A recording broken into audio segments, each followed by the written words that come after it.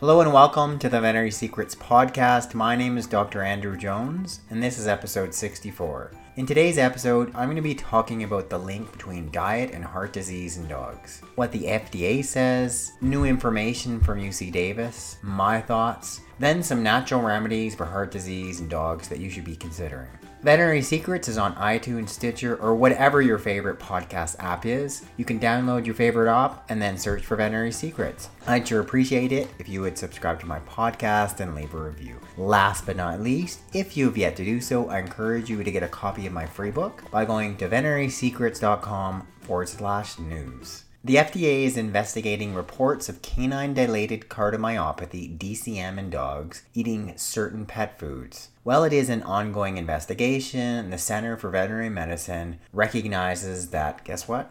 We all have questions. So they've actually compiled a list of questions and answers. I've highlighted the ones I think are most relevant, and I'll kind of elaborate on some of the key points. First, what is the potential connection and what is the FDA investigating? They're investigating a potential dietary link between canine dilated cardiomyopathy, also called DCM, and dogs eating certain pet foods containing legumes like peas or lentils. Other legume seeds, pulses, or even potatoes is the main ingredients. They've been investigating after the FDA Center for Veterinary Medicine, the CVM, received a number of reports of DCM in dogs eating these diets. DCM itself is not considered a rare disease, but these reports are unusual because many of the reported cases occurred in breeds of dogs not typically genetically prone to the disease. Additionally, most of the cases ate diets that appear to contain high concentrations or ratios of certain ingredients, such as peas, chickpeas, lentils, and or various types of potatoes. Some of these were labeled as grain-free, but grain-containing diets were also represented. So what is canine dilated cardiomyopathy, or DCM? Well, DCM is a disease of a dog's heart muscle and results in an enlarged heart. As the heart and its chambers become dilated, it becomes harder for the heart to pump, and the heart valves may leak, which can lead to a buildup of fluids in the chest and abdomen and congestive heart failure. If caught early, heart function may improve in cases that are not linked to genetics with appropriate veterinary treatment and dietary modification. How many cases have been reported to the FDA? Between January 2014 and April 30th, 2019, the FDA received 524 case reports of diagnosed dilated cardiomyopathy. Some of these cases involve more than one animal from the same household. In the reported cases, there were 560 individual dogs diagnosed with DCM, and 119 of those dogs died. There were 14 individual cats, 5 of which died. The agency received additional reports of cardiac symptoms in dogs. However, the reports did not include a confirmed DCM diagnosis. What brands of food have been included in the reports of the FDA? There is a range of different brands and formulas included in the reports, and some reports name multiple brands under formulas. The brands named most frequently in reports submitted to the FDA as of April 30th, 2019, those that had at least 10 reports include Acana, 67,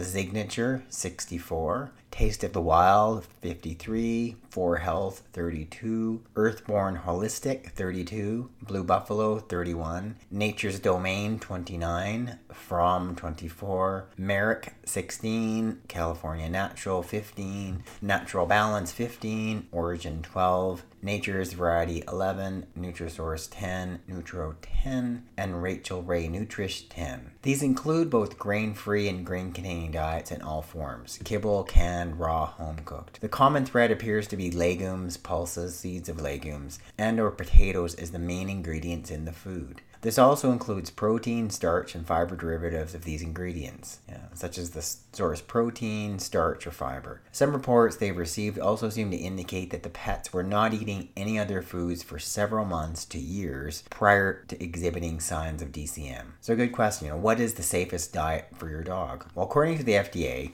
and they actually put it in context, which I actually appreciate, that the AVMA, the American Vet Medical Association, estimates there are 77 million dogs in the United States. As of April 30th, 2019, they've received reports of 560 dogs being diagnosed with DCM suspected to be linked to diet. So we've got tens of millions of dogs eating dog foods, these quote-unquote grain-free dog foods, without developing DCM. If you are concerned about the diet you're currently feeding your dog, the FDA FDA recommends that you work with your veterinarian, who may consult a board-certified veterinary nutritionist to determine the best diet for your dog's need. So what do I think? Me, Dr. Jones, how do I apply that to you, to my own animals? Well, first of all, vary. Like I actually feed my dog Tula. She eats the brand, it's called Instinct. And it actually is one of these quote-unquote diets. It is grain-free. It's got peas. It's one of its first ingredients. But what I am doing, I'm not just sticking sort of with that one lone diet. She's on an array of different kibble, and that's not all I feed. And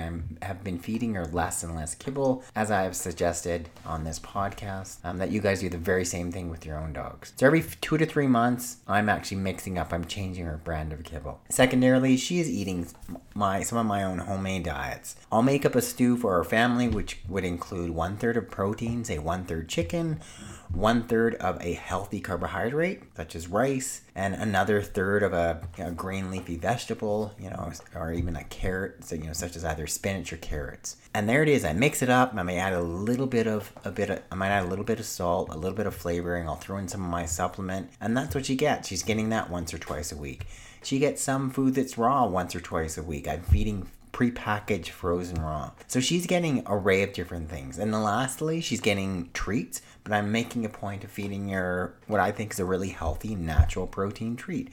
Freeze-dried lamb, for instance, right now. And I think you could take some of those same messages upon yourself and apply that to your own dogs. So the concluding point here is the FDA doesn't know for sure what is the exact underlying cause. In the next part of the podcast, the UC Davis researcher, they're talking about taurine, which may give you a better clue. But the ultimate sort of conclusion here is they don't know for sure. My personal belief is that if your dog is doing really well on their current food, I wouldn't be changing it. But once again, let's go to the next part of the podcast. Maybe we can give you some more clarity on what is the best decision for you and your dog. UC Davis has been investigating the link between dog diets and deadly heart disease. So first of all, I start out the story where the US FDA, they issued this alert about reports of canine dilated cardiomyopathy in dogs eating certain pet foods containing peas, lentils, other legume seeds, or potatoes as the main ingredients. DCM is a disease of the heart muscle that leads to the reduced heart pumping function and increased heart size. The alterations in heart function and structure can result in severe consequences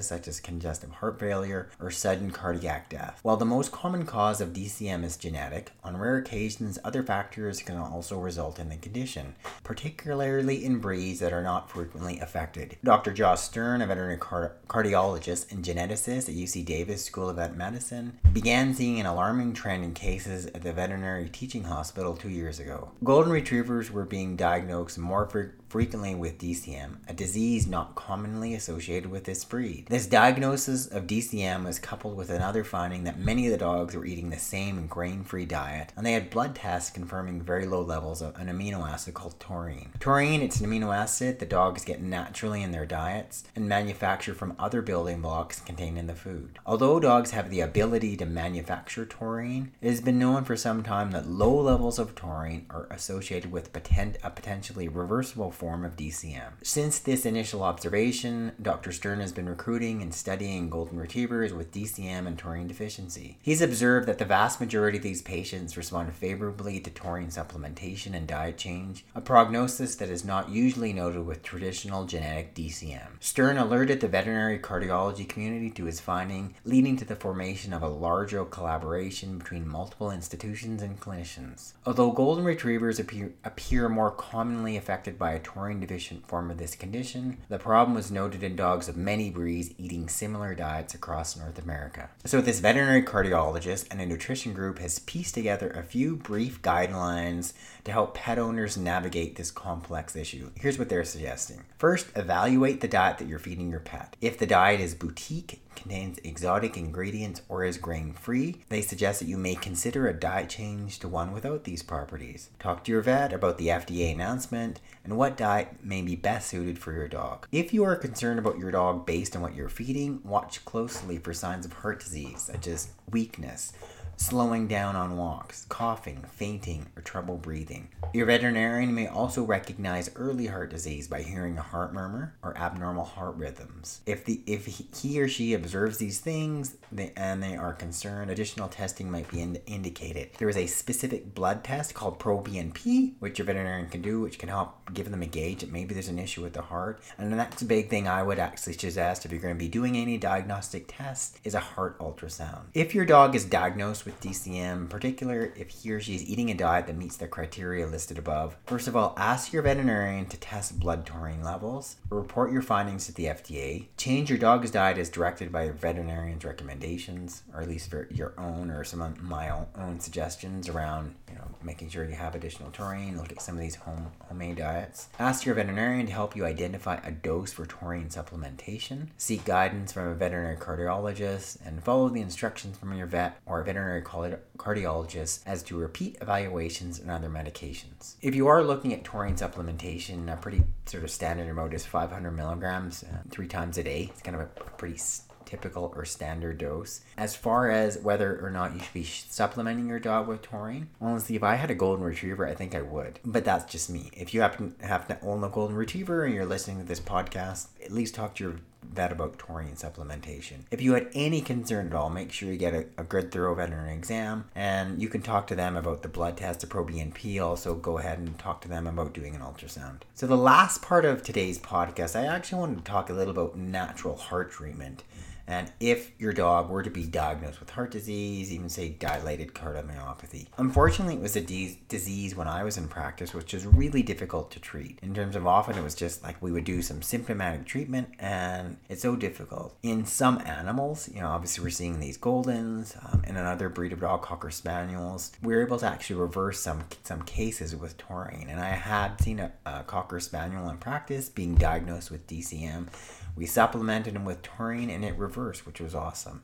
He was on 500 milligrams of taurine 3 times a day, but it took about 3 to 4 months to see a change. But there are some other things. So first of all, you could consider that. Just taurine supplementation, there's your dose. Secondly, add in additional essential omega-3 fatty acids. We know they can be beneficial for heart disease, period, and have no ill effect. Look at doing something like fish oil under krill oil, looking at doses of about 1,000 milligrams per 10 pounds of body weight daily. Look at additional antioxidants.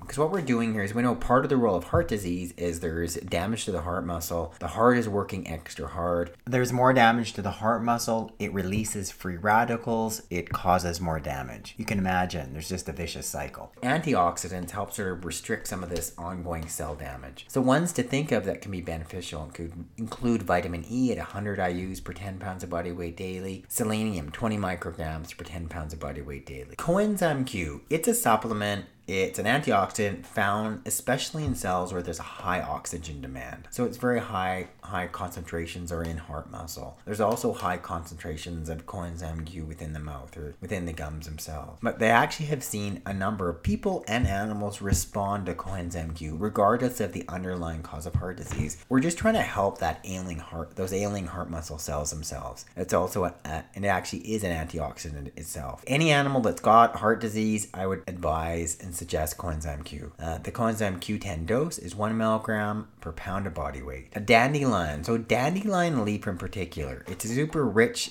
nutrient-dense herb. It's found in many of our lawns and people are happy to pull it out. But believe it or not, it's probably the most effective proven herbal diuretic. Very, very safe. It's also a rich source of potassium. And some of the current conventional veterinary diuretics actually leach potassium from your dog, which they need. And it would be one, if I were to have an animal diagnosed with heart disease, I would get them on dandelion leaf. But you need the dried dandelion leaf. An easy thing to do is just get dried dandelion leaf at a natural health store or do it yourself and just start adding that into their food. A pretty standard amount, about a teaspoon per 10 pounds of body weight daily. Simple, easy thing to do. Can actually help it make it a little bit easier and help deal with some of that additional fluid that's building up in heart disease. And the last thing I wanted to talk about was hawthorn. So hawthorn, it's a plant, grows all throughout North America. It's got these thick little spiky thorns on them, hence the word hawthorn, with these kind of dark purpley black berries. But hawthorn itself, and initially it was the berries, but it has been shown to increase the ability of the heart to contract, as well as causing the peripheral blood vessels to dilate, making the heart contraction easier. But what I didn't realize is there actually has been a pile of research on hawthorn, and I wanted to read you part of this. I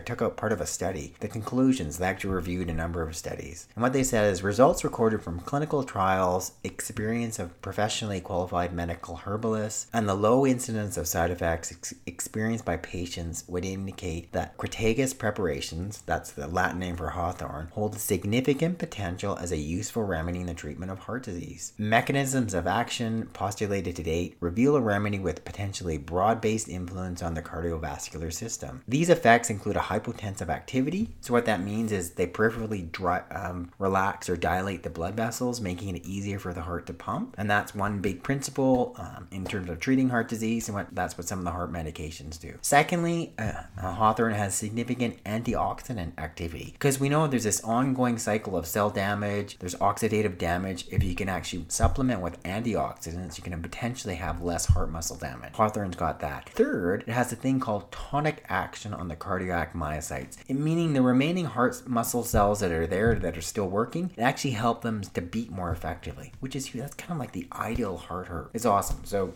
no question you would want to have your animal on hawthorn. They conclude saying that the excellent safety profile of this remedy, coupled with the lack of herb-drug interactions detected to date in clinical trials, would further support its inclusion in treatment strategies surrounding heart disease, especially in the early stages of disease progression. So thanks, you guys. That concludes today's podcast. Veterinary Secrets is on iTunes, Stitcher, or whatever your favorite podcast app is. Download your favorite app and search for Veterinary Secrets. I'd love it if you just subscribe to the podcast and leave a review. And last but not least, if you've yet to do so, I encourage you to get a copy of my free book by going to veterinarysecrets.com/news. Once again, thanks for listening. I'll be here again next week. This is Dr. Jones.